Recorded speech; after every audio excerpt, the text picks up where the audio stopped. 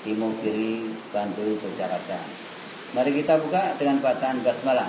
Bismillahirrahmanirrahim. Kepada Ustaz dipersilakan.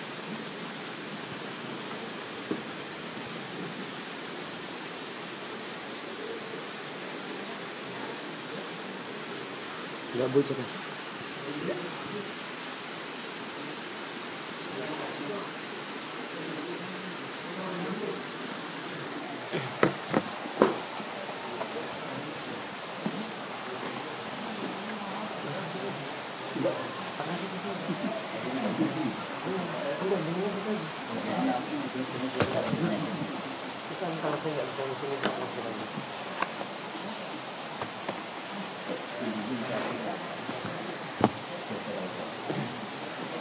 Bismillahirrahmanirrahim. Assalamualaikum warahmatullahi wabarakatuh.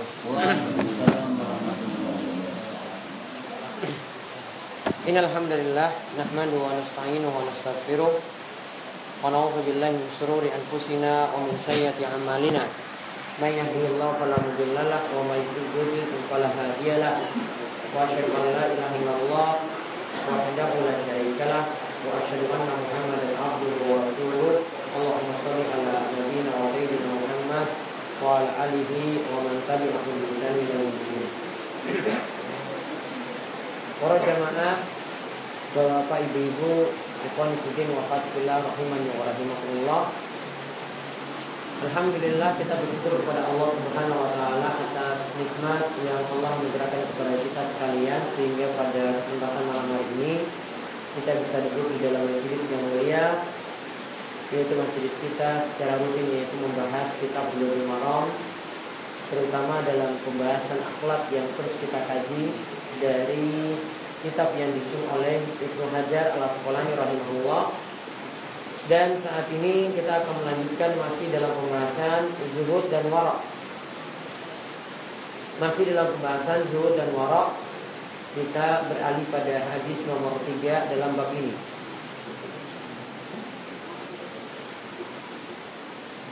Atau hadis nomor 2 ya dalam bab ini, yaitu hadis dari Abu Hurairah radhiyallahu anhu.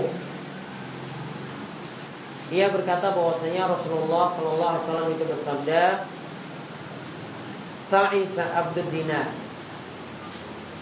wad dirham wal qatifah in utiya radiya wa illam yu'ta lam yarda."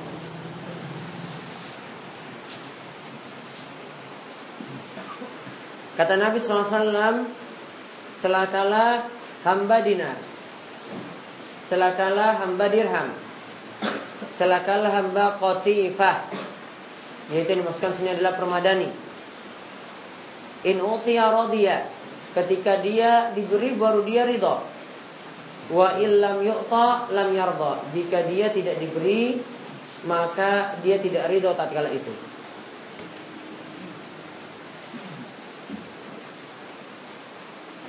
Hadis ini dikeluarkan oleh Imam Bukhari.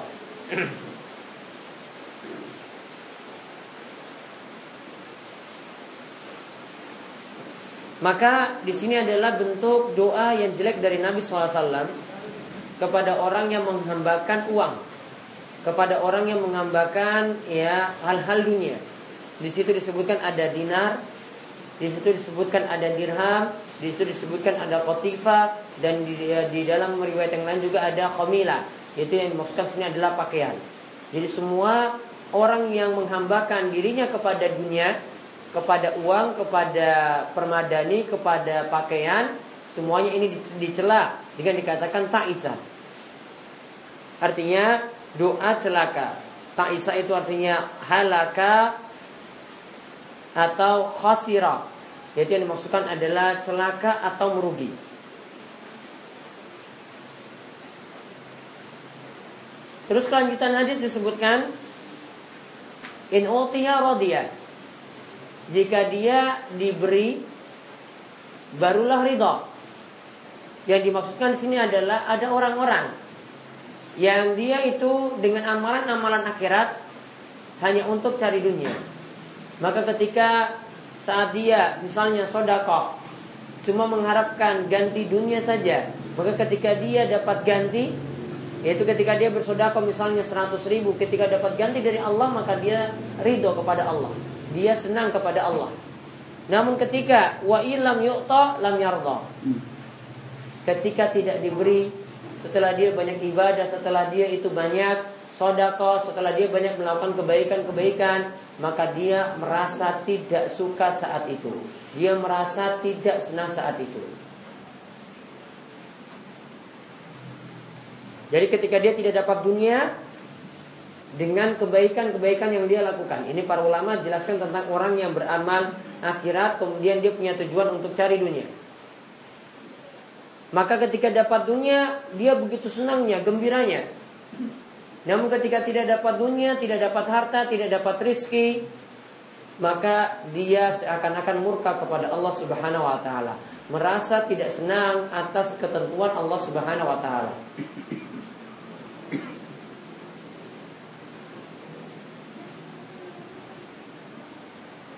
Maka faedah yang bisa kita ambil dari hadis ini,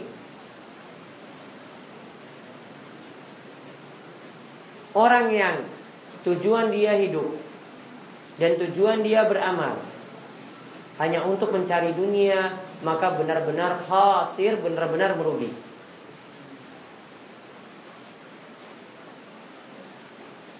Sebagaimana hal ini juga ditegaskan dalam surat Al-Munafiqun ayat ke-9. Allah Subhanahu wa taala berfirman, "Ya ayyuhalladzina amanu la tulhikum amwalukum wala auladukum an dzikrillah." Wahai orang-orang yang beriman, janganlah harta kalian dan anak-anak kalian membuat kalian itu celaka sehingga lalai dari berzikir pada Allah. Wa may yaf'al dzalika fa ulaika humul khasirun. Siapa yang akhirnya hartanya membuat dia lalai dari zikir, membuat dia lalai dari mengingat Allah, siapa yang anak-anaknya itu membuat dia lalai dari mengingat Allah, maka dia berarti benar-benar menjadi orang-orang yang merugi. Ini yang disebutkan dalam surat Al-Munafiqun ayat 9. Maka ini termasuk juga dengan hadis yang kita kaji, hadis dari Abu Hurairah ini menunjukkan orang yang cuma tujuannya dunia saja, atau dunia itu melalaikan dia dari akhirat, atau tujuan dia beramal soleh, banyak sedekah, banyak melakukan kebaikan, tujuannya untuk cari dunia saja, benar-benar merugi.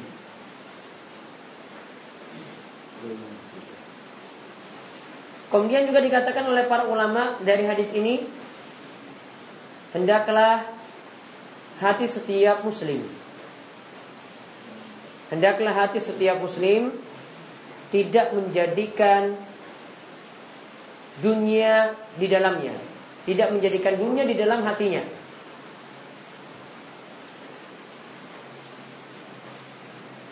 Ya, dunia ini tidak jadi tujuan utama dalam hatinya.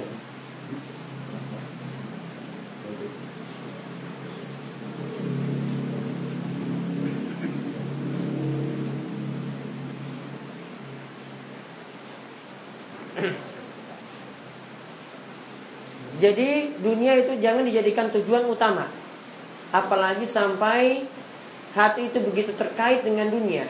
Jadi apa-apa hatinya itu hanya terbayang dunia, hanya terbayang dunia saja. Maka selanjutnya disebutkan, lihat di sini, sampai orang yang gila dunia ini disebut dengan kata abdul. Orang yang gila dunia disebut dengan abdul, artinya budak, jadi budaknya dunia atau jadi hambanya dunia. Layaknya di sini adalah setiap harinya dia cuma mengabdi saja kepada harta. Pekerjaannya setiap harinya, ya ini adalah bentuk pengabdiannya kepada dunia saja.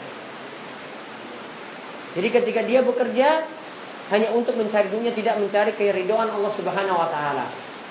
Ya, ketika dia cari nafkah cuma hanya untuk memperbanyak dunia saja, sehingga dia disebut tadi sebagai abdun, hamba atau budak dunia.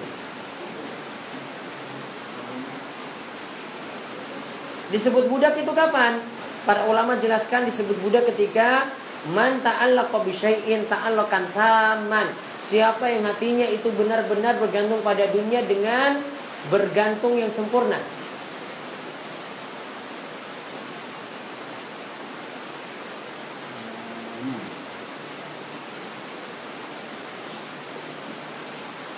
Jadi jadikan dunia cuma sebagai sarana saja. Sebenarnya jadikan dunia sebagai sarana ya untuk menggapai akhirat. Bukan dunia ini yang jadi tujuan kita untuk kita gapai. Nanti akan kita jelaskan pada hadis selanjutnya.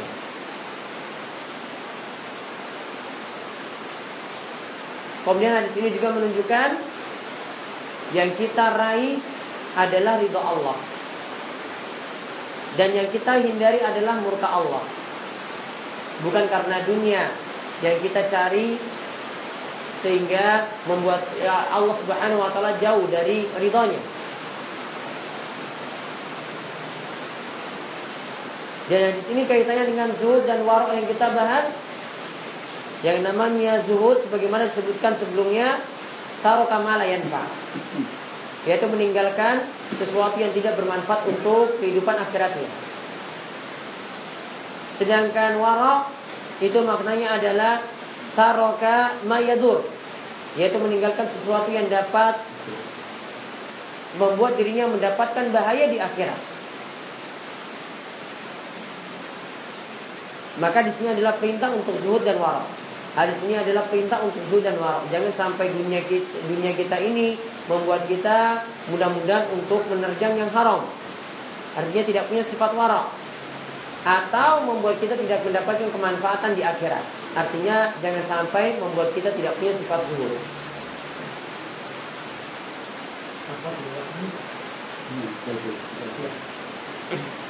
Juga itu Mas Adi. Juga itu.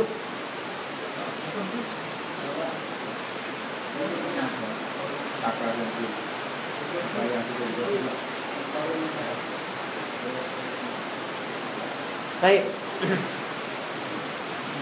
Kita lihat tadi selanjutnya. Agak masuk aja ke tengah Maju yang lainnya maju rapat. Oh, pas tengahnya itu hujan. Maju terus maju. Rapat aja ke sini. Atau di samping kanan kiri ini.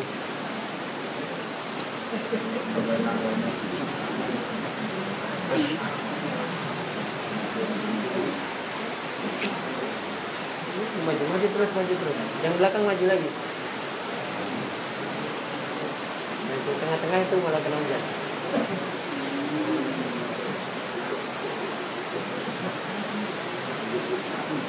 Di belakang malah nggak kena hujan. Di belakang nggak kena hujan. Enggak. Pasti. Baik, kita lihat tadi selanjutnya. Yaitu hadis dari Ibnu Umar tentang masalah perintah untuk zuhud juga, yaitu merasa bahwasanya kita di dunia cuma hidup sementara waktu.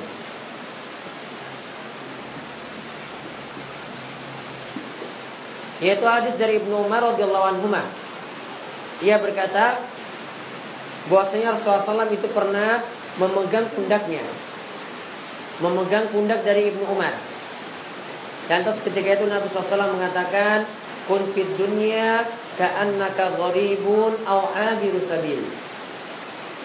Hiduplah engkau di dunia seakan-akan engkau seperti orang asing.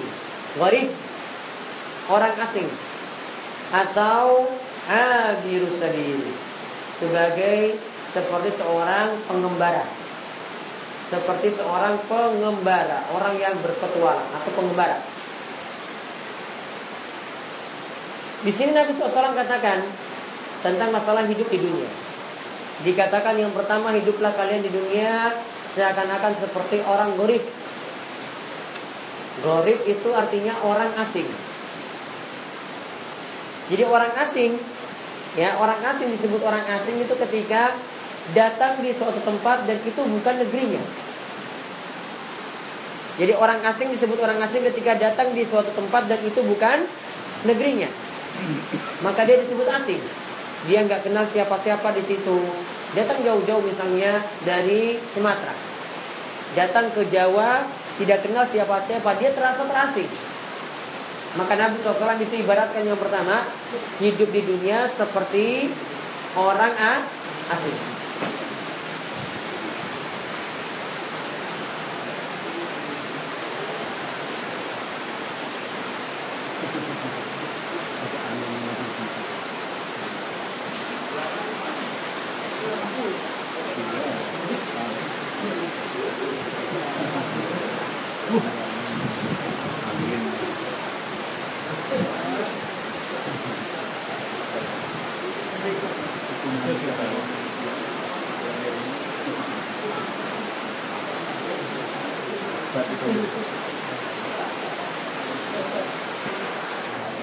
Enggak, tunggu dulu sebentar.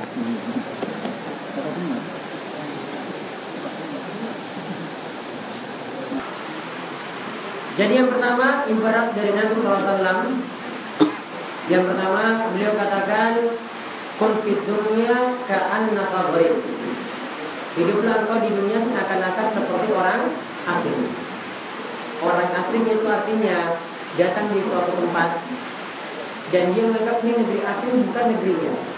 Maka kalau Nabi perintahkan hiduplah kali ini dunia seperti orang asing, berarti dunia ini cuma negeri asing bagi kita. Yang dunia ini negeri asing bukan bagi kita, bukan negeri kita menetap selamanya.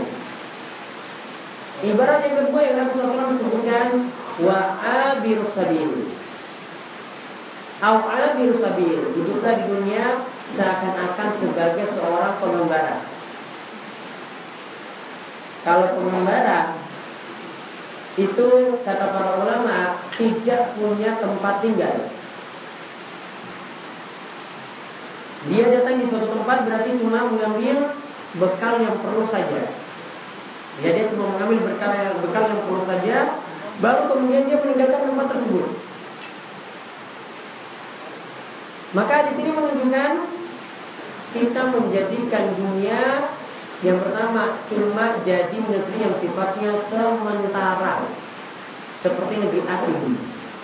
Orang kalau datang ke negeri asing berarti bukan negeri yang dia menetap terus di situ selamanya. Kemudian hadis ini juga menunjukkan kita diperintahkan menjadikan dunia cuma sebagai tempat untuk mempersiapkan bekal menuju alam akhirat.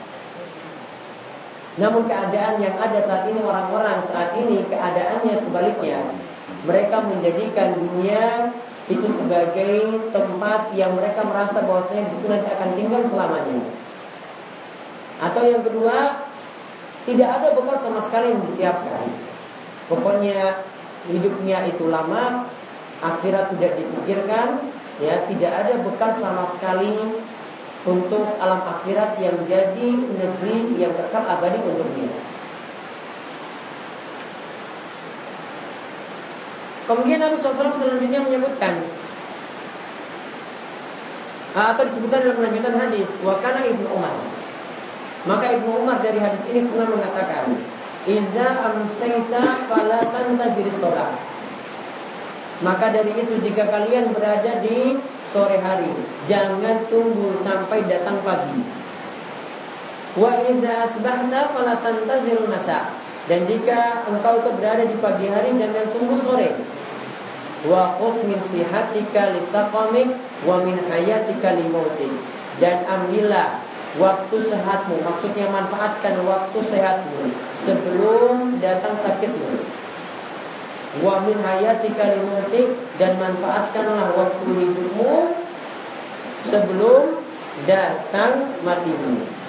Hadis ini akhrajahul Bukhari, dikeluarkan oleh Imam Bukhari.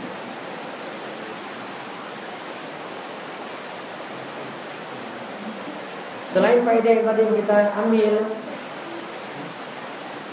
hadis ini menunjukkan bahwasanya untuk dunia kita diperintahkan tidak meninggalkannya seluruhnya. Ya, kita diperintahkan untuk tidak meninggalkannya seluruhnya. Karena kalau dikatakan ini sebagai negeri yang asing, berarti masih boleh santap makan di situ.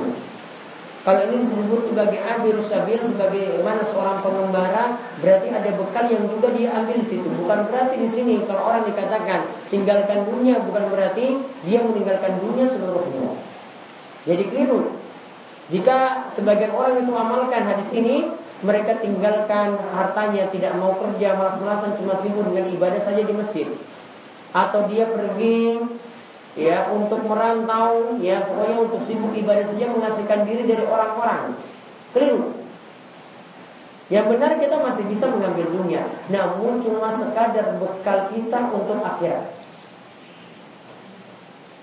Jadi posisinya bisa kita jadikan dunia ini sebagai negeri asing, atau posisinya kita menjadikan dunia sebagaimana kita itu sebagai seorang pengembara.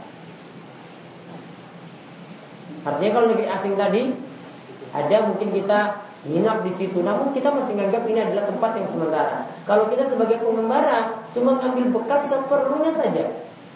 Jadi antara orang asing dengan pengembara, lebih parah seorang pengembara.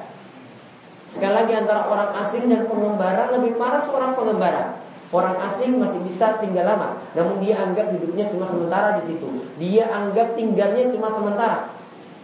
Sedangkan seorang pengembara sama sekali, ya ketika itu dia menganggap ya bukan tempatnya di situ. Nanti dia akan meninggalkan tempat itu dan dia mengambil bekal seperlunya saja. Namun saya tidak menafikan kita boleh mengambil dunia.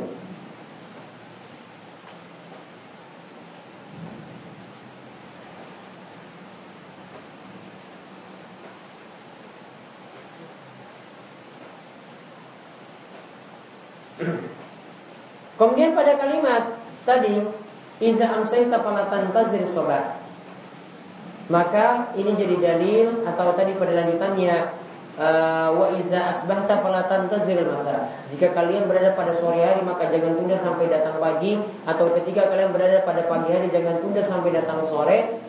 Ini menunjukkan kita diperintahkan untuk yang pertama tidak panjang angan-angan.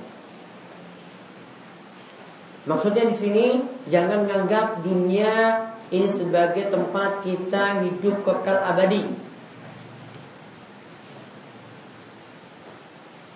Kemudian di sini juga menunjukkan tidak bolehnya menunda-nunda waktu atau menunda-nunda amalan kebajikan.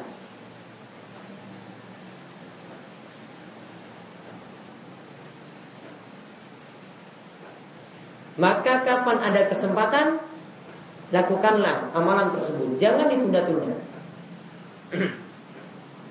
Sebagian orang misalnya sudah mengetahui amalan-amalan yang sederhana, amalan sholat malam, dia sudah tahu keutamaan-keutamaannya, namun untuk melakukannya nanti besok saja, nanti besok saja, nanti besok saja, nanti besok saja. Hadis ini menunjukkan untuk amalan kebajikan ketika kita mampu untuk melakukannya maka janganlah ditunda-tunda.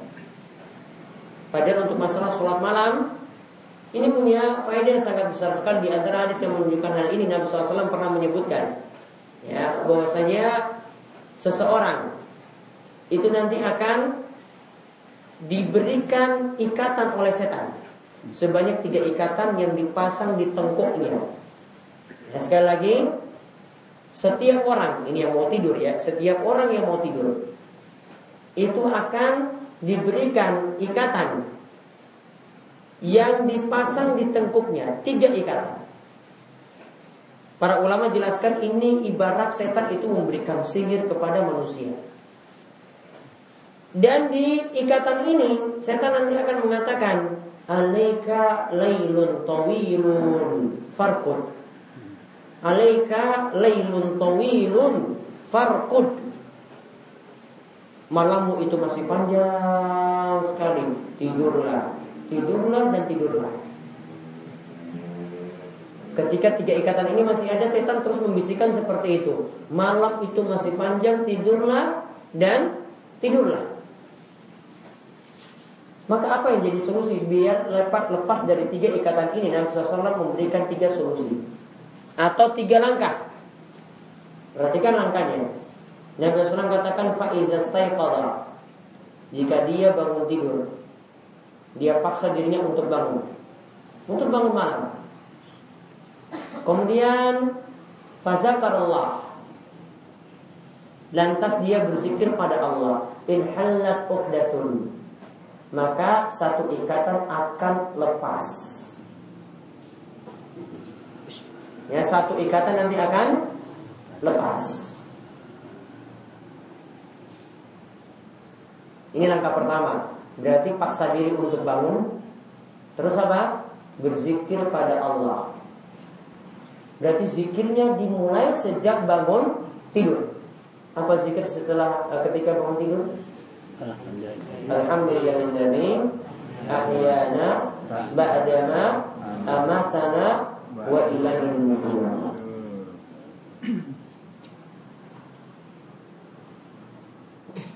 Atau dalam Riwayat yang lainnya dalam kitab sunan disebutkan doa yang lain, alhamdulillahilladzi afani fi jasadi wa radda alayya ruhi wa adina li bi zikrihi.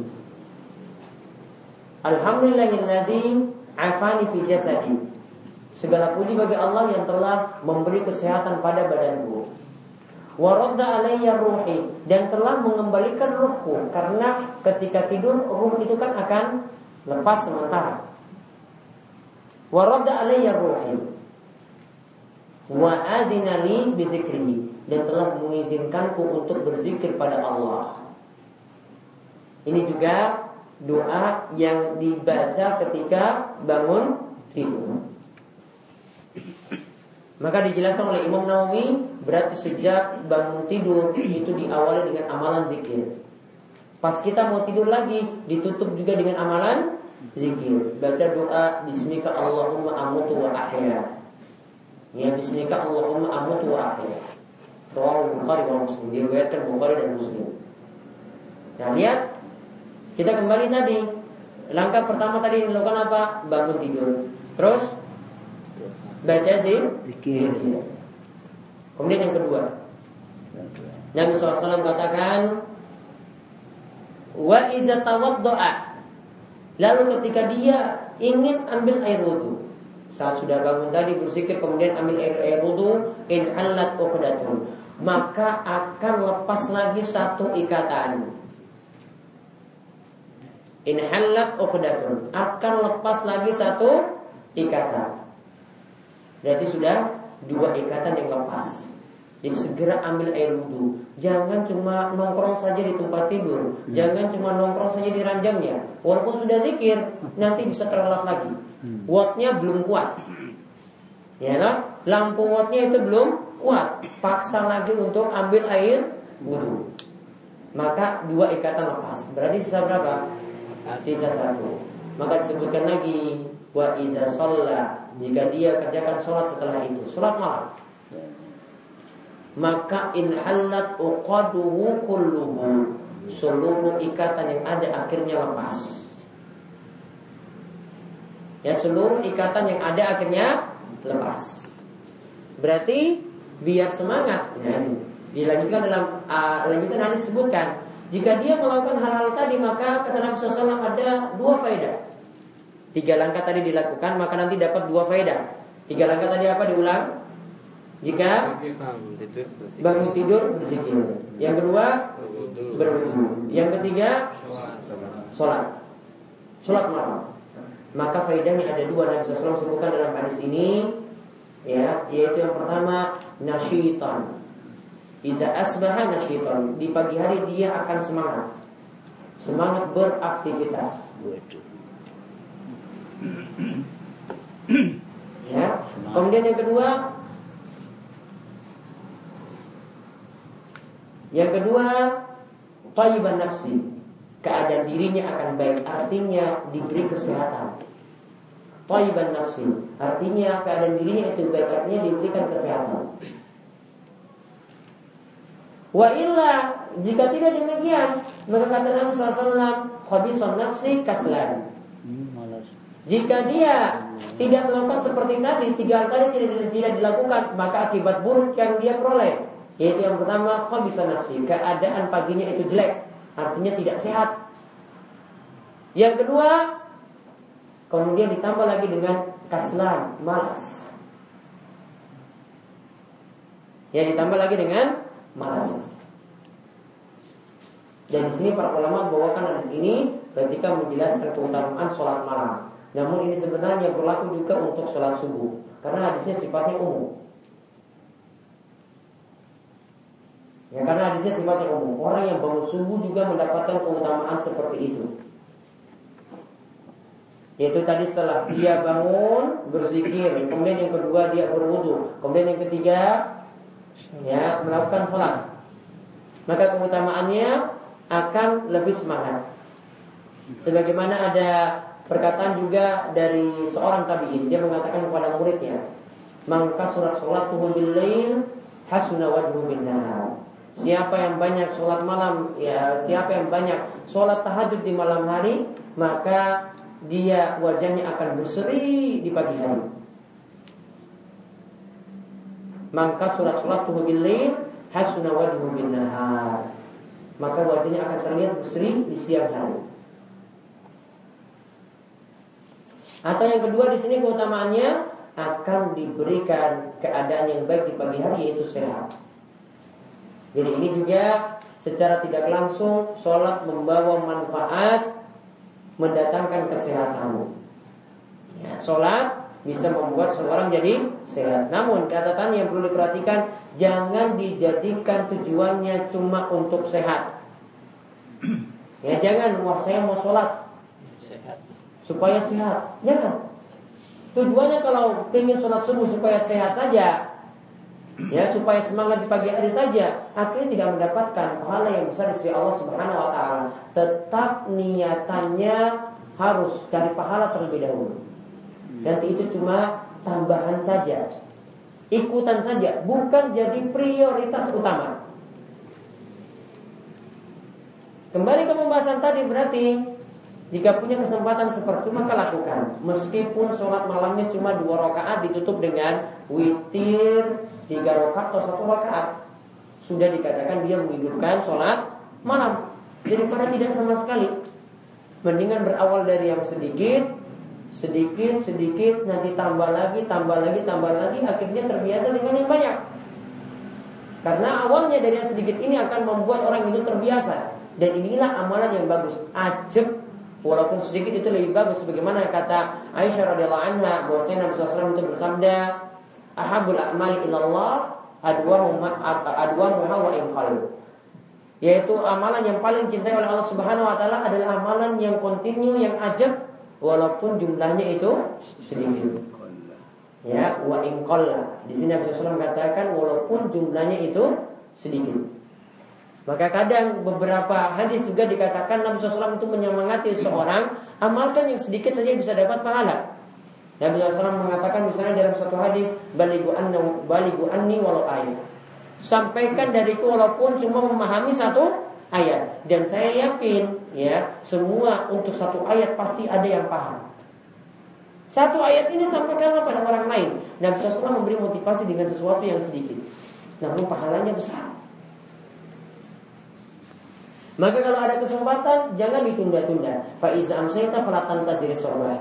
Jika dapat waktu petang maka jangan tunggu sampai pagi. Jika dapat waktu pagi jangan tunggu sampai petang. Jika dapat waktu sehat jangan tunggu sampai sakit. Manfaatkan waktu sehat tadi. Karena kalau sehat saja sudah tidak bisa melakukan amalan-amalan, maka sulit sekali ketika sakit juga untuk beramal. Ya jarang.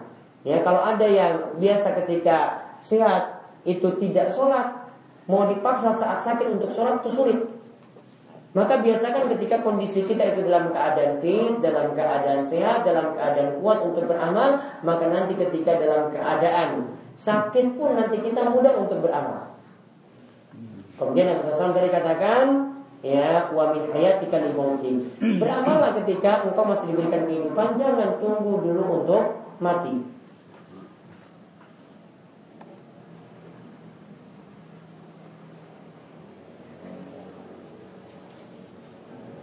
Kemudian hadis yang berikutnya, hadis yang terakhir kita bahas kali ini tentang masalah kita tidak boleh menyerupai orang lain dalam perkara-perkara yang jelek. Kaitannya dengan masalah zuhud dan wara yang kita bahas, berarti kaitannya kalau ada sifat-sifat yang jelek, yang dimana ada orang yang cuma kejar dunia saja, jangan ditiru. Di sini Nabi SAW mengatakan, nanti kita dapat faedah dari hadis-hadis semacam ini, yaitu dari Ibnu Umar radhiyallahu anhu bahwasanya ia berkata Rasulullah SAW bersabda, "Man tashabbaha biqaumin fahuwa minhum." Man tashabbaha biqaumin fahuwa minhum. Siapa yang menyerupai suatu kaum maka dia akan termasuk golongan mereka. Hadis ini diriwayatkan oleh Abu Dawud dan disahihkan oleh Ibnu Hibban. Hadis ini diriwayatkan oleh Abu Dawud dan disahihkan oleh Ibnu Hibban. Man tashabbaha, siapa yang menyerupai? Yang dimaksudkan di sini yang diserupai sifatnya umum.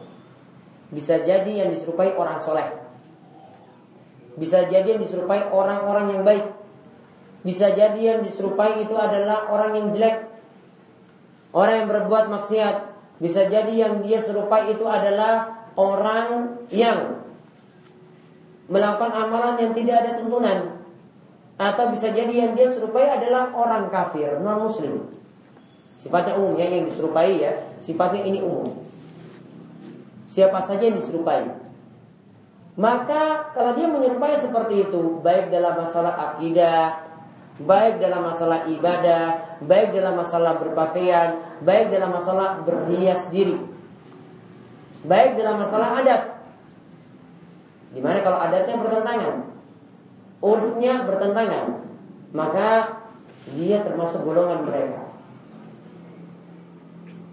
Jadi di sini sifatnya umum, menyerupai orangnya itu siapa saja. Kemudian yang diserupakan di situ yang sama atau yang mirip itu amalan apa saja.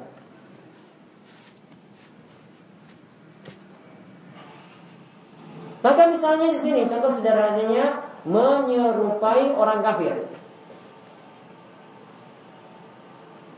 Menyerupai orang kafir, kalau dikatakan man tasyabbaha biqaumin fahuwa minhum, berarti barang siapa yang menyerupai orang kafir maka termasuk golongan mereka.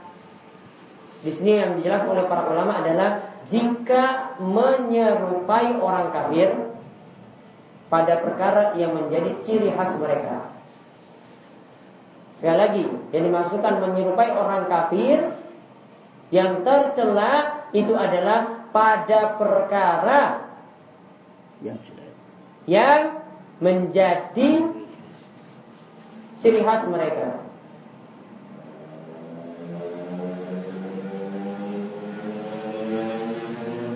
Jadi hal yang disebut mukhtasson bihim, yaitu hal yang disebut menjadi kekhususan bagi mereka. Contohnya misalnya apa? Akidah mereka. Ya, akidah mereka ditiru. Ya, misalnya Muslim juga menganggap sama seperti Nasrani menganggap adanya Trinitas. Ya, maka kalau dia menyerupai akidah semacam ini pada nabinya juga dia misalkan seperti itu, mengangkat Nabi sampai derajat Tuhan, sama dengan Nasrani itu mengangkat sebagai sampai derajat Tuhan, maka berarti akidahnya sama dengan orang kafir, termasuk bagian dari mereka. Begitu juga dalam masalah pakaian misalnya, pakaian ini menjadi ciri khas orang kafir. Contoh, ya, di orang kafir itu ada pakaian-pakaian menjadi ciri khas mereka. Misalnya orang muda. Orang muda itu ada yang pakai jubah emas, ya, dan cara memakainya dengan cara tertentu. Kemudian ditambahkan lagi kepalanya plontos, gundul, habis. Sama juga dengan Hindu. Ya, ada juga yang gundul seperti itu. Maka kalau orang Muslim mengikuti gaya pakaian seperti itu dan orang-orang kalau nilai, wah ini bukan penampilan orang Muslim, maka dia disebut tasyabbuh. Karena kalau itu sudah jadi ciri khas, maka orang nanti akan menyangka ini adalah bukan orang Muslim. Sama seperti kalau kita memakai tanda atau simbol-simbol mereka. Misalnya di helm ada tanda salib. Orang kalau lihat dari jauh, dari belakang, lihat ada yang pakai helm ada salib, oh ini sudah non Muslim. Walaupun mungkin ya secara perasaan batinnya itu tidak setuju dengan itu, dia cuma pakai saja, mungkin pinjam dari teman. Namun ini sudah disebut tasyabbuh, menyerupai secara lahiriah.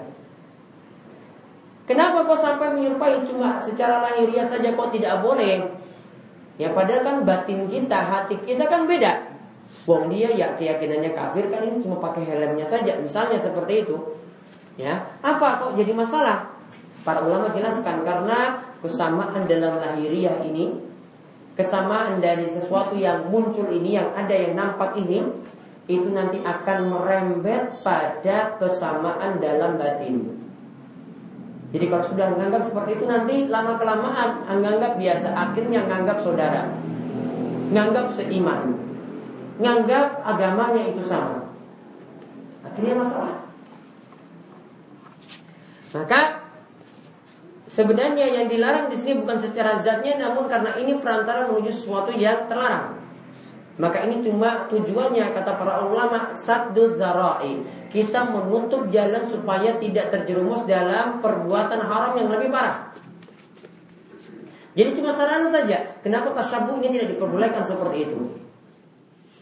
Nah, kalau tadi dikatakan ini menjadi mukhtasson bihim, ini menjadi ciri khas bagi mereka, berarti untuk masalah pakaian misalnya, yang ini tidak lagi menjadi ciri khas orang kafir, berarti dibolehkan.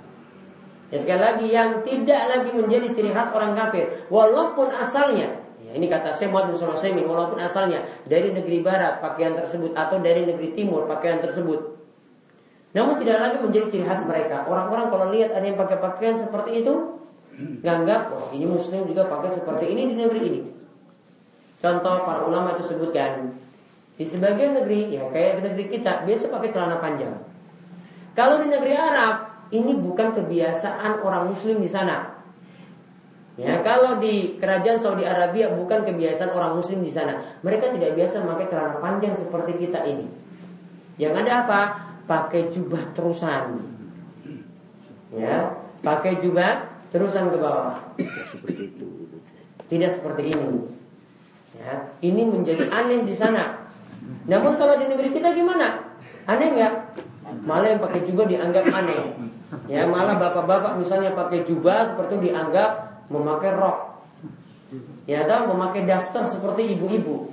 Masyarakat menganggapnya seperti itu. Maka sesuaikan dengan cara berpakaian. Artinya yang dianggap sebagai kebiasaan di tempat tersebut, nah itulah yang dipakai selama tidak melanggar syariat. Walaupun di sini mungkin ini asalnya ini dari pakaian orang barat, namun di negeri kita sudah jadi kebiasaan dan ini tidak dianggap aneh. Ya, tidak mungkin ada yang menuduh, wah ini pakai celana panjang, ini orang kafir ini. Tidak ada yang menuduh seperti itu. Ya, tidak ada langsung suuzon langsung, wah ini orang kafir, tidak mungkin. Mereka masih menganggap itu adalah seorang muslim. Namun ada juga yang menganggap kalau memakai komis, memakai gamis atau memakai koko itulah atau memakai pakaian terusan seperti itu, ada yang menganggap juga bahwa itu adalah pakaian orang-orang soleh di suatu tempat. Namun intinya di sini namanya pakaian itu bebas, tergantung pada kebiasaan di tempat masing-masing. Koko juga ini asalnya kan bukan dari negeri kita. Ini adalah pakaian apa? Cina. Namun karena sudah jadi kebiasaan, tidak ada lagi yang menganggap wah ini orang kafir, ini orang-orang Cina ini yang pakai. Tidak, sudah jadi kebiasaan. Maka pakaian ini akhirnya dialihfungsikan menjadi pakaian muslim dan tidak ada masalah ketika dikenakan. Jadi yang terlarang pakaiannya tadi jika menjadi ciri khas orang kafir. Namun kalau sudah masuk di negeri kaum muslimin dan menjadi kebiasaan kaum muslimin, maka boleh. Contohnya lagi, memakai jas. Memakai jas. Kira-kira bagaimana memakai jas? Boleh atau tidak? Boleh. Kenapa? Tidak lagi menjadi ciri khas orang kafir. Mungkin dulu ini adalah pakaian orang barat. Namun ketika masuk tengah-tengah kita ini bukan lagi. Memakai dasi juga demikian. Memakai apa lagi? Apa itu sudah dianggap kan ini pocis muslim kan? Itu Ahok pakai pocis. Itu kan cuma karena jabatan saja. Tapi kalau dasi yang Maram itu katanya ciri khas. Ciri khas sana. Wallahu a'lam. Pegawai kafe. Karena belum ada kan? Ya, belum terbiasa. Nanti terbiasa kan ya. Itu para kiai dulu menerangkan itu simbol mereka. Tauhid. Nah, tauhid. Namun kalau yang kupu-kupu itu Nasrani itu. Nasrani. Mungkin coba nanti ditilik dalam sejarahnya. Kalau iya ya berarti tidak boleh. Contohnya lagi memakai topi. Topi head yang depan itu. Topi tenis. Topi apa? Tenis. Ya yang mancung ke depan itu loh. Cacar. Ya, itu kan asalnya bukan bukan topi dari sini, namun ya bukan topi yang biasa dipakai kaum muslimin. Namun kan kalau ada yang pakai kan nggak ada yang nuduh-nuduh ini orang kafir kan nggak ada. John Walker Ya. Maka tidak ada masalah. Asalnya mubah untuk dipakai, boleh untuk dipakai. Adapun sebagian ulama yang pernah menegur memakai topi seperti itu, maksud mereka bukan seperti tadi, ya. Namun cuma menganggap saja tidak adil, karena bagian depan saja ditutup, bagian belakang itu tidak. Kalau kita pakai peci seperti ini kan adil kan? Ya, atau belakang, tengah, samping, kanan, kiri kan sama semuanya. Tidak ada yang diistimewakan. Ya, itu cuma anggapannya seperti itu saja. Jadi intinya kembali ke masalah tadi, yang terlarang tasyabuh dalam masalah pakaian itu kalau pakaiannya masih jadi ciri khas orang kafir atau itu merupakan simbol orang kafir. Pakai salib tadi, ya, atau pakai pakaian ciri khas mereka, pakai pakaian sinterklas misalnya, kan jelas kan? Sinterklas, ya. Pegawai juga di sini kalau misalnya dalam acara-acara Natal seperti itu tidak boleh. Ya, masa orang sudah pakai jilbab kok di atasnya pakai pakaian sinterklas coba? Kira-kira bagaimana? Enggak pantas kan? Ya, ini bukan pakaian muslim. Ya, ini bukan pakaian muslim. Maka tidak boleh dikenakan karena itu sudah menjadi ciri khas. Mau dirubah bagaimanapun ya tetap itu pakaian orang kafir. Tanda salib, pakaian sinterklas tetap pakaian orang kafir. Tidak bisa berubah. Namun ada yang tadi bisa berubah dan itu nanti dilihat keadaan setempat itu sudah jadi kebiasaan kita belum kalau sudah menjadi bukan lagi ciri khas orang kafir, sudah dianggap biasa maka tidak ada masalah. Maka dari hadis ini juga para ulama jelaskan bahwasanya bisa kita ambil kaidah siapa yang menyerupai orang soleh dalam tingkah lakunya, dalam berpenampilannya, atau menyerupai orang-orang yang baik, ya, dalam masalah berpenampilan atau dalam masalah berakhlaknya, maka dia akan termasuk golongan mereka. Ya, itu yang para ulama juga simpulkan. Jadi menyerupai orang yang baik malah kita nanti akan jadi masuk golongan yang baik pula. Berarti di sini juga kalau kita mengikuti jejak para ulama yang soleh atau mengikuti jejak salafus soleh, yang dimaksudkan salafus soleh di sini adalah generasi terbaik dari umat ini yaitu para sahabat. Maka siapa yang mengikuti para sahabat dalam beragama berarti nanti mereka juga akan termasuk golongan para sahabat. Ya, makanya ada istilah yaitu dikenal dengan istilah salaf. Ya, salaf itu maksudnya istilah untuk ya para sahabat yang hidup pada generasi pertama Islam. Ini adalah penyebutan untuk para sahabat yang hidup pada generasi pertama Islam. Dan mereka yang lebih paham wahyu itu turun. Dan mereka lebih paham hadis-hadis Nabi SAW ketika Nabi SAW ucapkan. Dan kalau ada kekeliruan, pasti Nabi SAW akan tegur. Kalau ada salah, pasti Nabi SAW akan ingatkan. Maka yang lebih pantas untuk diikuti adalah jejak mereka. Maka orang-orang yang mengikuti jejak mereka di sini para ulama sebut dengan istilah ahlus sunnah. Ya, ahlus sunnah itu artinya mengikuti sunnah Nabi SAW. Atau ditambahkan dengan kata wal jamaah, artinya jamaah itu maksudnya mengikuti kebenaran. Jadi jamaah ini bukan berarti ya jumlahnya banyak, namun pengertian jamaah yang lain ini adalah punya prinsip beragama yang satu walaupun dia hidup seorang diri. Namun dia prinsip beragamanya sama dengan sahabat, tetap disebut dengan jamaah. Maka para ulama itu pernah mengatakan atau seorang sahabat itu pernah mengatakan bahwasanya engkau walaupun seorang diri namun engkau di atas kebenaran, maka engkau disebut juga dengan jamaah. Maka para ulama sebut dengan ahlus sunnah wal jamaah. Itu mengikuti jejak salafus saleh, atau diistilahkan lagi dengan al-atsari, atau diistilahkan lagi dengan sunni, atau diistilahkan lagi dengan salafi, atau diistilahkan lagi dengan ahlul hadis. Macam-macam istilah yang dikatakan oleh para ulama, atau diistilahkan lagi dengan golongan yang selamat, firqatun najiyah, atau diistilahkan lagi dengan thaifatul mansurah, ya, golongan yang mendapatkan pertolongan. Namun ini bukan maksudnya ada kelompok tertentu. Ini masalah pemahaman. Orang yang ada di benua Eropa, orang yang ada di benua Amerika, orang yang ada di benua Australia, dan orang yang ada di tanah Jawa, pemahamannya satu. Semuanya disebut dengan ahlus sunnah wal jamaah. Ya, namun tentu saja bukan hanya pengakuan. Kalau mengaku-ngaku, ya. Kalau ngaku-ngaku jelas semuanya itu kata pepatah Arab, kullu yadda'in waslan bil laila. Semua itu bisa ngaku-ngaku punya hubungan dengan Laila. Laila yang ayu, yang cantik, semua ngaku bisa punya hubungan. Oh, saya dulu itu mantannya Laila. Semua bisa ngaku. Namun ternyata Laila tidak pernah ngaku punya hubungan dengan siapa-siapa. Wong dari dulu dia enggak pernah ada yang maju, ya, mau ngaku bagaimana? Jadi banyak yang ngaku. Maka ini kembali lagi itu masalah pemahaman. Orang yang ada di pedalaman Papua, orang yang ada di pedalaman Sumatera, orang yang ada ya di pedalaman Kalimantan yang masih di pohon-pohon misalnya. Nah, ketika itu mereka pemahamannya satu, mentauhidkan Allah, tidak berbuat syirik. Mereka beragama sesuai dengan tuntunan Nabi SAW, mengagungkan wahyu daripada tradisi. Kemudian mereka juga dalam berakhlak mengikuti akhlak para ulama salafus saleh. Maka mereka disebut dengan ahlus sunnah wal jamaah. Namun istilah ini nanti jadi berubah ketika setiap orang itu mengakunya. Ada yang ini ngaku ahlus sunnah wal jamaah, ada yang ngaku juga al-atsari dan seterusnya. Pengakuan itu tidaklah perlu. Cukup apa? Semua membuktikan pada dirinya masing-masing apakah dia berada di atas kebenaran atau tidak. Intinya pada hadis yang kita bahas tadi, siapa yang mengikuti orang-orang yang baik dari para sahabat, maka dia akan digolongkan dengan mereka.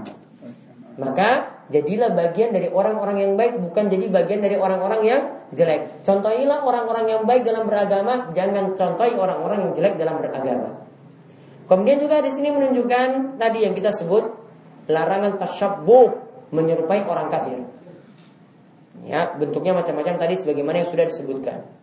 Kemudian faedah yang lainnya lagi, kita dilarang untuk mengikuti orang-orang yang cuma mengikuti hawa nafsunya saja dalam beragama.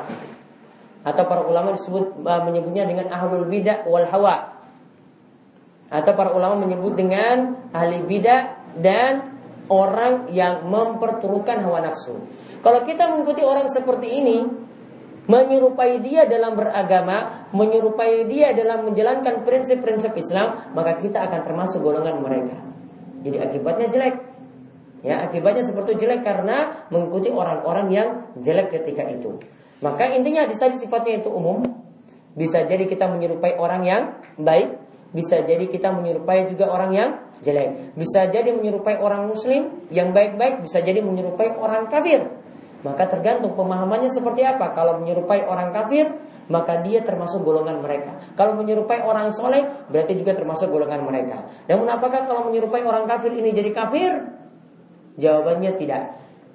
Cuma dikatakan saja mirip, kecuali jika pemahaman akidahnya yang sama dengan orang kafir. Namun kalau dalam masalah penampilan dia mengikuti gaya orang kafir, rambutnya itu ada yang disebut dengan mohawk. Ya, tahu? Ke atas. Oh iya. Ya. Ini gundul habis. Ini termasuk larangan ya. Kenapa? Ini rambut yang disebut koza. Ini gundul habis, cuma bagian tengah saja naik, lancip itu. Ya.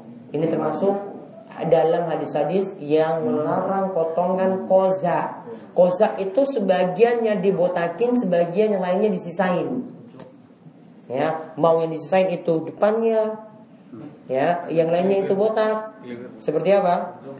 Ya, atau yang belakangnya yang dibiarin, ekornya saja, yang depannya itu botak, atau yang sampingnya itu dibotakin, bagian tengahnya saja yang botak. Itu namanya koza. Nah, kalau dia menyerupai orang-orang kafir seperti ini dalam berpenampilan, wah, saya lihat pemain bola itu rambutnya seperti itu, saya ingin seperti itu. Datang ke tukang cukur, lihat, ini saya pingin seperti ini. Pingin mirip dengan orang kafir. Apakah dia kafir? Jawabannya tidak. Namun dia yang jelas melakukan perbuatan yang haram. Tasyabbuh asalnya haram. Sampai kafir jika akidahnya lagi dia tiru. Saya pingin seperti itu, ditambah lagi, akidahnya ini memang bagus juga, saya ikuti lagi. Baru dia kafir. Namun kalau cuma mengikuti secara lahiriah saja, tidak pada batin, tidak sampai kafir, namun melakukan perbuatan yang diharamkan. Dan ini demikian yang kita bahas untuk kesempatan malam hari ini, sampai pada hadis yang membicarakan tentang tasyabbuh. Dan insyaallah besok akan kita bahas hadis tentang keutamaan orang yang menjaga agama Allah. Ada yang tanyakan mau? Ya.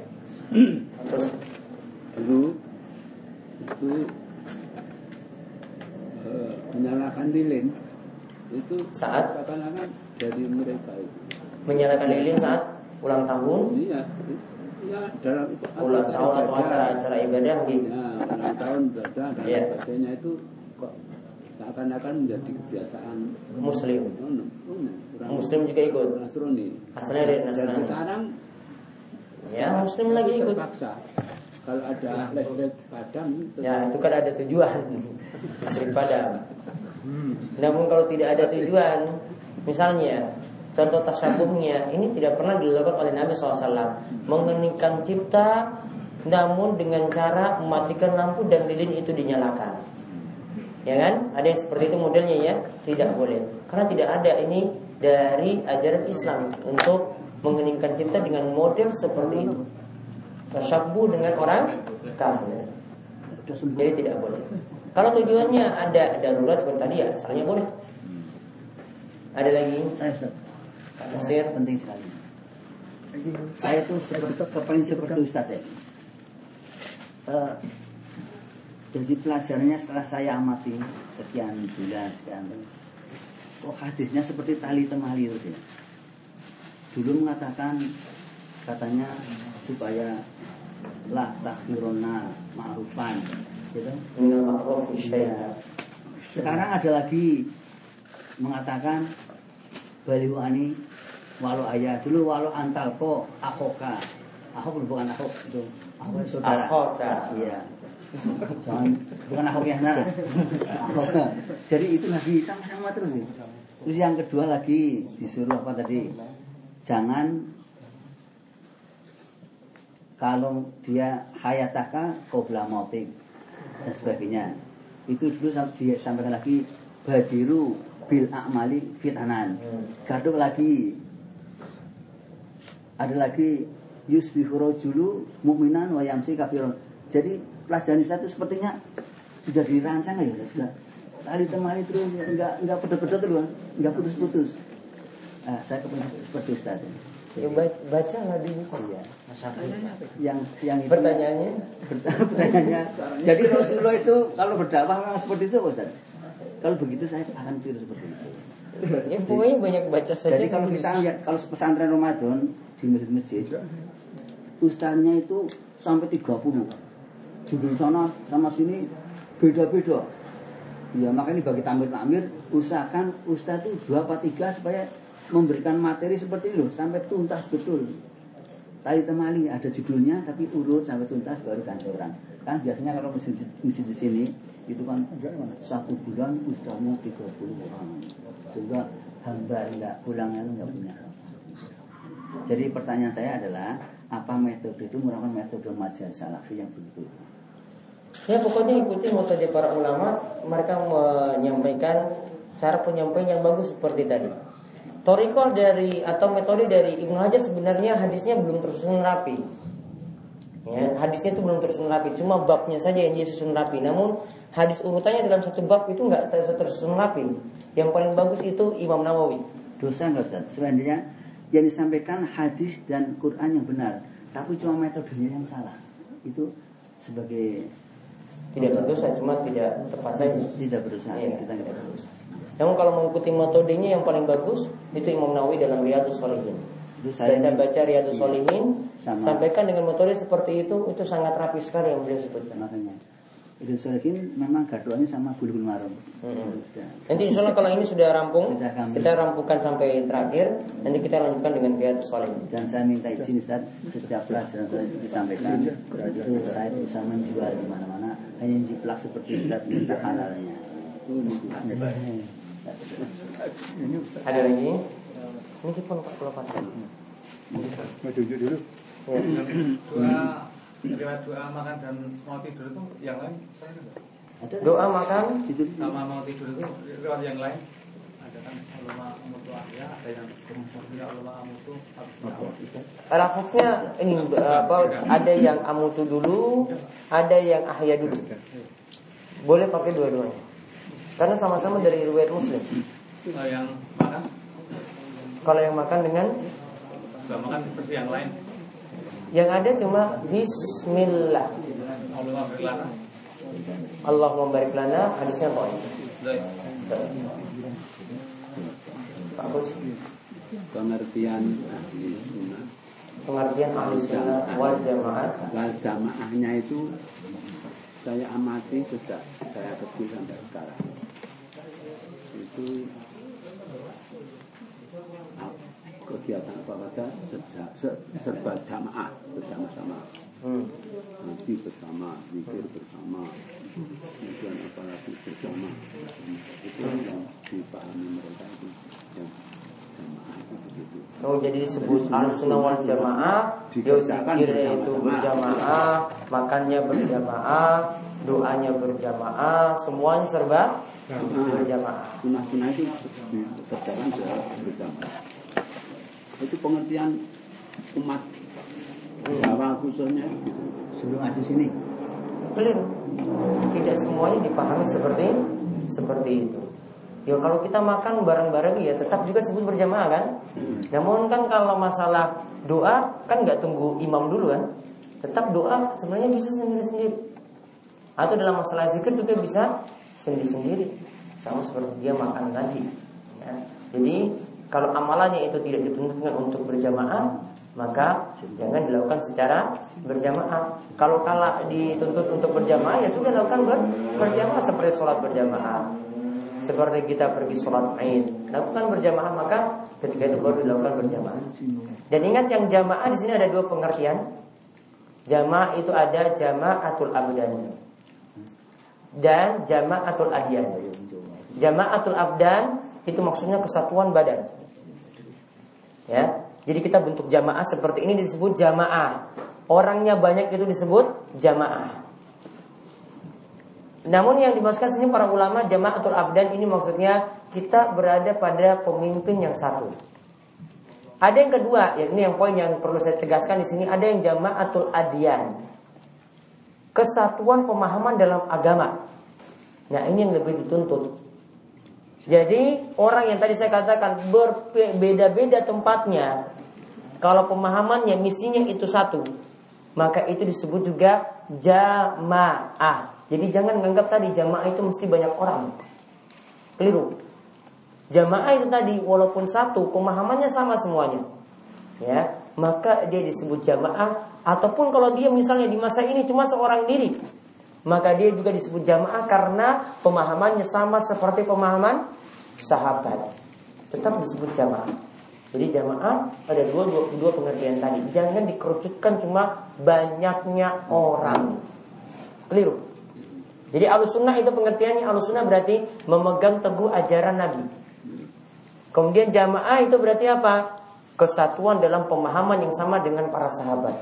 Maka disebut secara lengkap Ahlussunnah wal Jamaah. Kalau dia sebut Ahlussunnah namun yang paling menyelisih Nabi, maka cuma klaim saja berarti. Kalau dia menyebut dirinya Al-Jamaah namun senangnya berpecah belah, senangnya tidak mau bersatu, maka dia juga tidak disebut sebagai Al-Jamaah. Harus dua ini menyatu, Ahlussunnah kemudian sekaligus Jamaah. Ada lagi? Ya. Masih satu ini yang ada pada ayat Al-Quran. Wa atasimu bihamdillahi jami'an wa la tafarraqu. Tapi kenyataannya itu kok tidak terwujud itu. Ya, itu perintah. Namun realitanya memang tidak terwujud.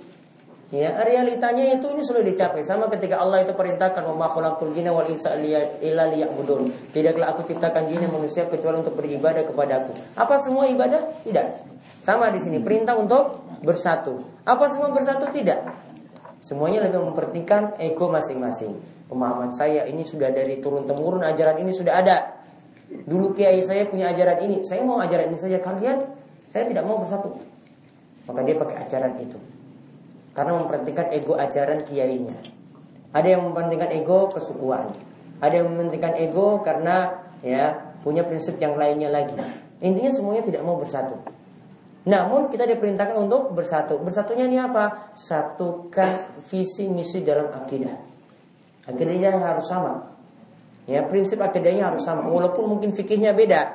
Ya, dalam masalah fikih itu beda. Cara sholatnya mungkin beda.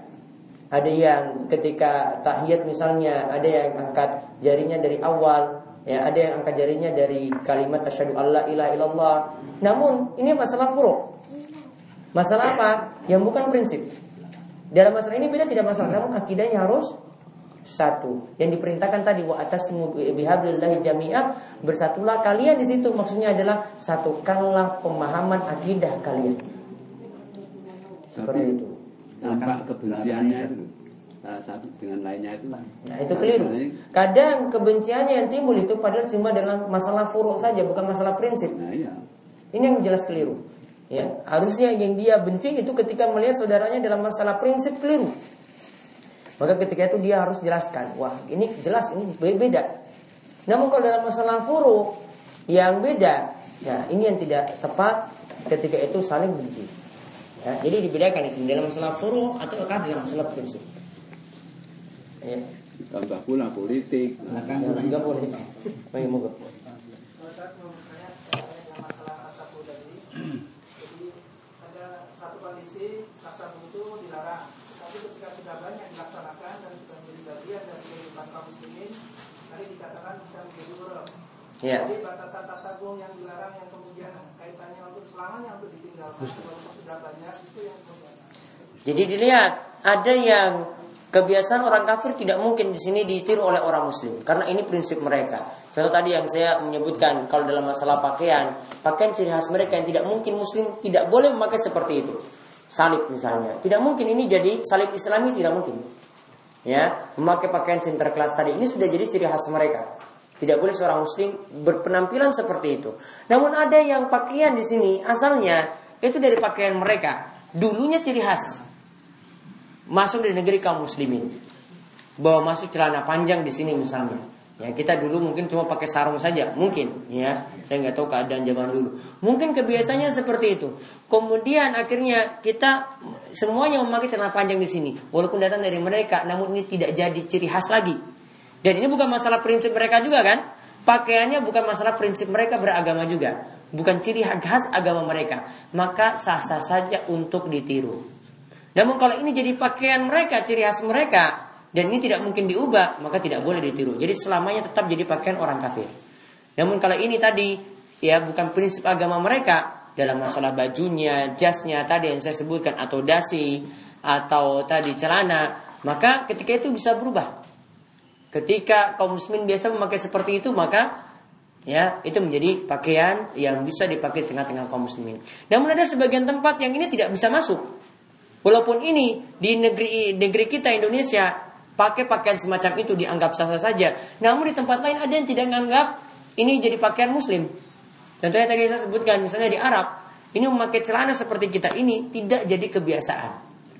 Mereka tidak menerima pakaian ini masuk. Mereka tidak mau mengimpor pakaian ini dari barat.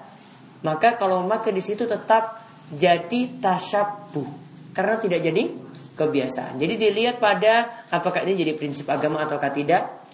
Kalau ini jadi prinsip agama berarti tidak bisa berubah. Kalau ini bukan prinsip agama berarti nanti bisa berubah sesuai dengan kondisi masyarakat sudah terbiasa memakai itu ataukah tidak. Jadi seperti itu. Kalau yang berkaitan dengan ulang tahun, yang sekarang sudah banyak sekali berkaitan dengan ulang tahun. Ada pernah lihat anak-anaknya Abu Bakar, anak-anaknya Umar, Utsman itu tiup lilin untuk ulang tahun? karena mungkin tadi kan dikatakan harus termasuk kebiasaan dan kebiasaan. Intinya, ya ulang tahun itu nanti ada yang sifatnya lebih daripada cuma sekedar mengikuti saja. Di situ juga ada ibadah, rasa syukur. Yang diwujudkan itu sebenarnya rasa syukur. Rasa syukur dengan bertambahnya umur kemudian rayakan ulang tahun. Intinya hakikatnya seperti itu yang ingin dilaksanakan. Apakah rasa syukur seperti ini? Kalau mewujudkan rasa syukur kan berarti ibadah.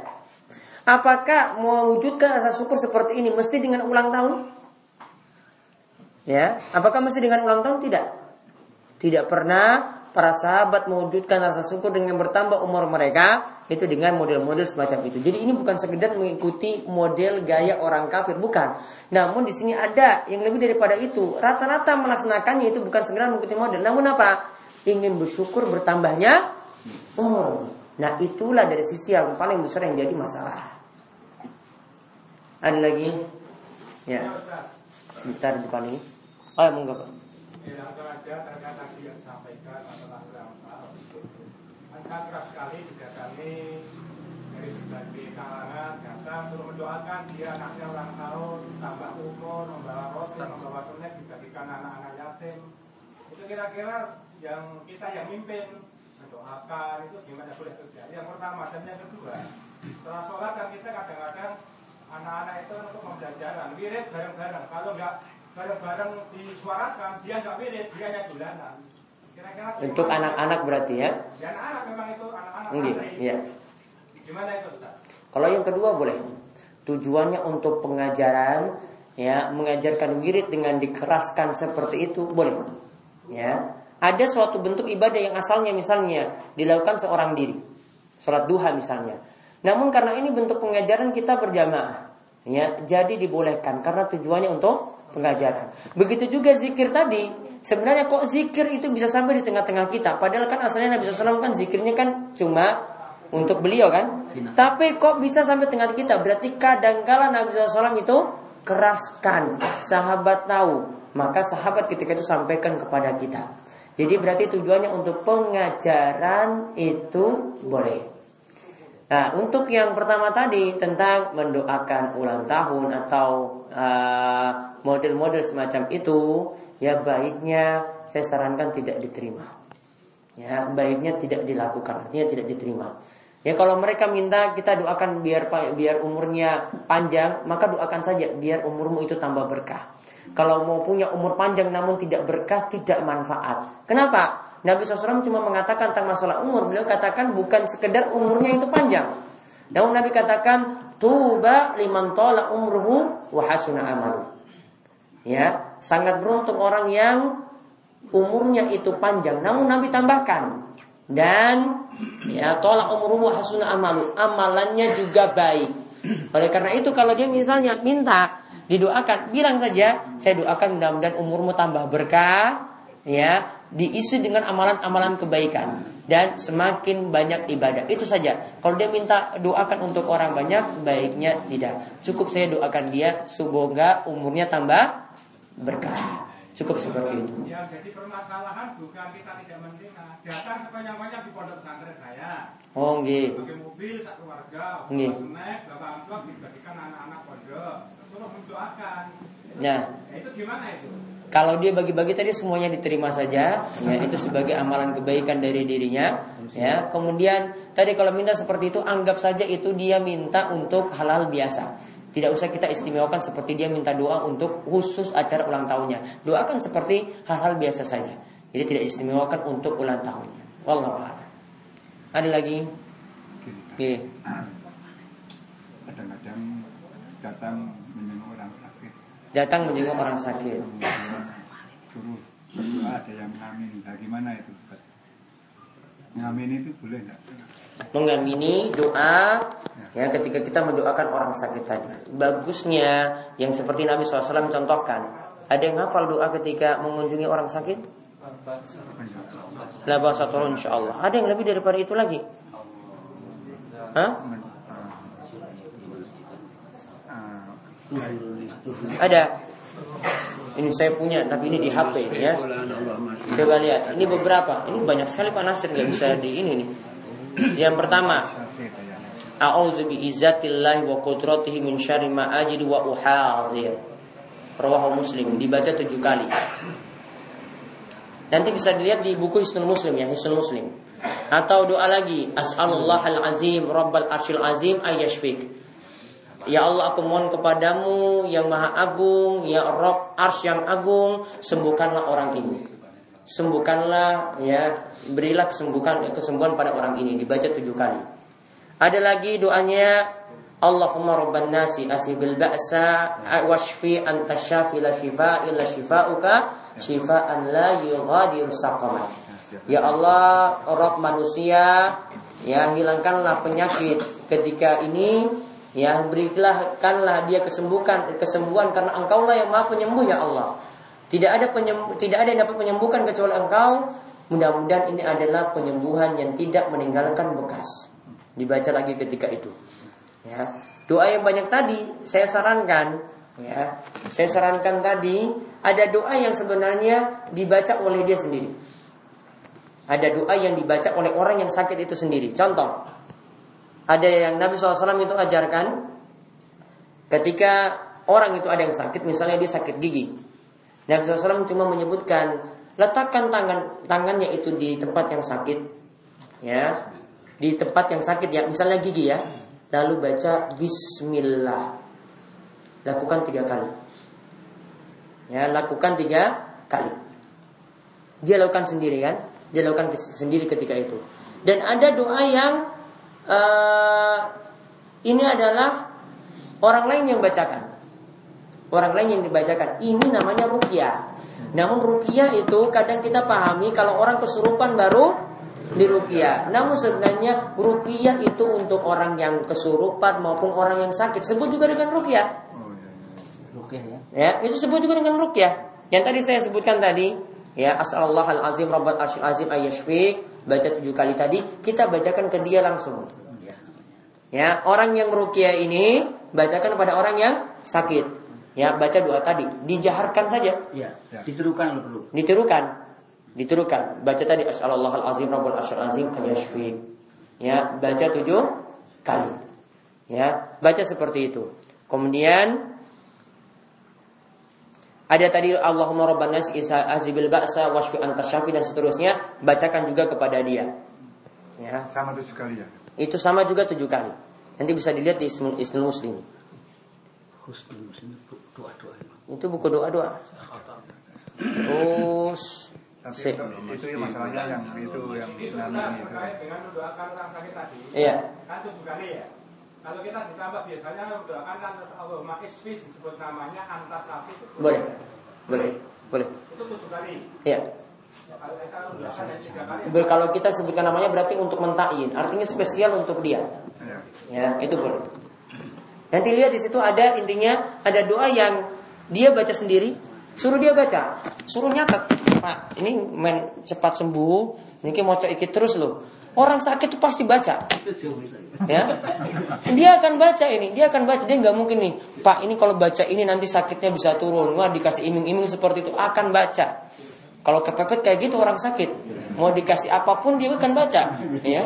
Makanya kan banyak kiai-kiai itu kan yang didatangi kan, kiai-kiai yang didatangi itu karena pandai nyembuhkan. Padahal sebenarnya gampang, kita bisa jadi seperti itu juga. Cuma sampaikan doa-doa tadi, ya. Atau tadi ada yang doa yang kita bacakan langsung, ya, yang kita bacakan langsung kepada dia. Nah itu kita bacakan. Jadi sampaikan tadi kiat-kiat seperti tadi itu ketika mengunjungi orang sakit. Jadi bukan hanya sekedar bawa apel, bawa roti, jangan. Doakan dia juga. Ya. Tadi yang ngamin tadi belum. Baiknya cukup dibacakan saja, tidak perlu diaminkan seperti tadi. Tidak usah yang hadir semuanya. Tidak perlu. Ya, tidak perlu. Cukup bacakan saja, ini sudah lebih ampuh daripada semuanya butuh aminkan. Lama sekali. Ini bacakan saja sudah 7 kali loh. Mau bacakan 7 kali amin semua nanti. Suwe. Tanya yang belum tahu tanya. Kalau bagi pasiennya sendiri bagaimana Ustaz? Sebaiknya menirukan lafaznya apa mengambil? Enggak, kalau ini adalah orang yang ruqyah untuk orang sakit berarti tidak perlu ditirukan. Nanti ada doa yang spesial untuk dia sendiri. Nanti baru dia itu baca sendiri. Ya, nanti baru dia baca sendiri. Nanti lihat di Isnul Muslim. Ya saya cukupkan ya. Dan ada lagi. Ada hadis Aisyah yang menyebutkan ketika ini doa tidur sebenarnya, namun Aisyah katakan di akhir hadis bahwasanya doa ini bisa gunakan untuk ruqyah. Yaitu caranya ini sama dengan orang ruqyah. Ruqyah tadi saya katakan bukan hanya untuk orang kesurupan, orang yang sakit juga. Berarti bacakan seperti ini. Ya, tiup tangannya, tiup di tangannya dulu. Kemudian baca Al-Ikhlas. Al-Falaq. An-Nas. Sama seperti mau tidur ya, lalu diusap. Kalau dia kan tidak bisa lakukan, ya sudah kita lakukan. Ruqyahkan dia seperti itu, kita usap. Diulang sampai 3 kali. Ya. Tiup lagi, baca Al-Ikhlas, Al-Falaq, An-Nas, diusap. Kalau bisa itu tadi yang saya katakan, ini doa untuk dirinya sendiri. Suruh dia praktekkan sendiri. Ya, dia praktekkan sendiri kapanpun dia rasa sakit, baca itu sendiri. Ya, baca Al-Ikhlas, Al-Falaq, An-Nas, ya dengan ditiup pada badannya tadi hasil dia baca, ditiup, ya, diulang sampai 3 kali. Ini bacaan untuk dia sendiri. Jadi nanti ditulis, Pak, ini nanti diamalkan. Nggih. Al-Ikhlas, ya, moco seperti ini, ya, Al-Ikhlas, Al-Falaq, An-Nas, setelah itu tiup di badan. Diulang sampai 3 kali. Itu dia praktekkan kapanpun, mau di pagi, mau di siang, atau ketika datang sakitnya, praktekkan seperti itu. Sebagian ulama katakan ruqyah bebas, boleh untuk kita itu usap ke badan, boleh juga ditiupkan pada wadah seperti air seperti ini. Karena Nabi SAW katakan tentang masalah ruqyah, ketika ada seorang sahabat itu ingin meruqyah orang lain, Nabi SAW Nabi SAW tanya, mana ruqyahmu? Ruqyahmu itu selama tidak ada unsur kesyirikan dalamnya, maka boleh. Berarti sebagian ulama itu katakan pakai media seperti ini asalnya boleh. Ya. Ini mau untuk apa? Untuk ruqyah orang kesurupan ataupun untuk ruqyah orang sakit. Jadi dibacakan tadi disuruh minum, boleh. Oh iya. Kadang-kadang minta air putih sama orang pintar. Ya? Ya, dia kan bukan orang tua. Narik-narik orang kiri. Orang soleh ya. Misalnya gitu orang. Ya orang pintar apa ini? Ya memang gitu. Ya kan ada Kampung. Minta air putih. Ya, asalkan benar. Kalau nggak benar nih, kalau masih Al-Fatihahnya benar ya nggak bisa. Saya nggak tahu yang dibaca itu apa. Kadang kan nggak jelas yang dibaca, cuma mulutnya komat kamit aja. Ya, sabun nggih? Ya, itu saja kita bahas pada kesempatan kali ini. Mudah-mudahan bermanfaat. Ya, kita tutup kalian doa kafaratul majelis. Subhanallahumma bihamdika, asyhadu an la ilaha illa anta, astaghfiruka wa atubu ilaik. Assalamualaikum warahmatullahi wabarakatuh.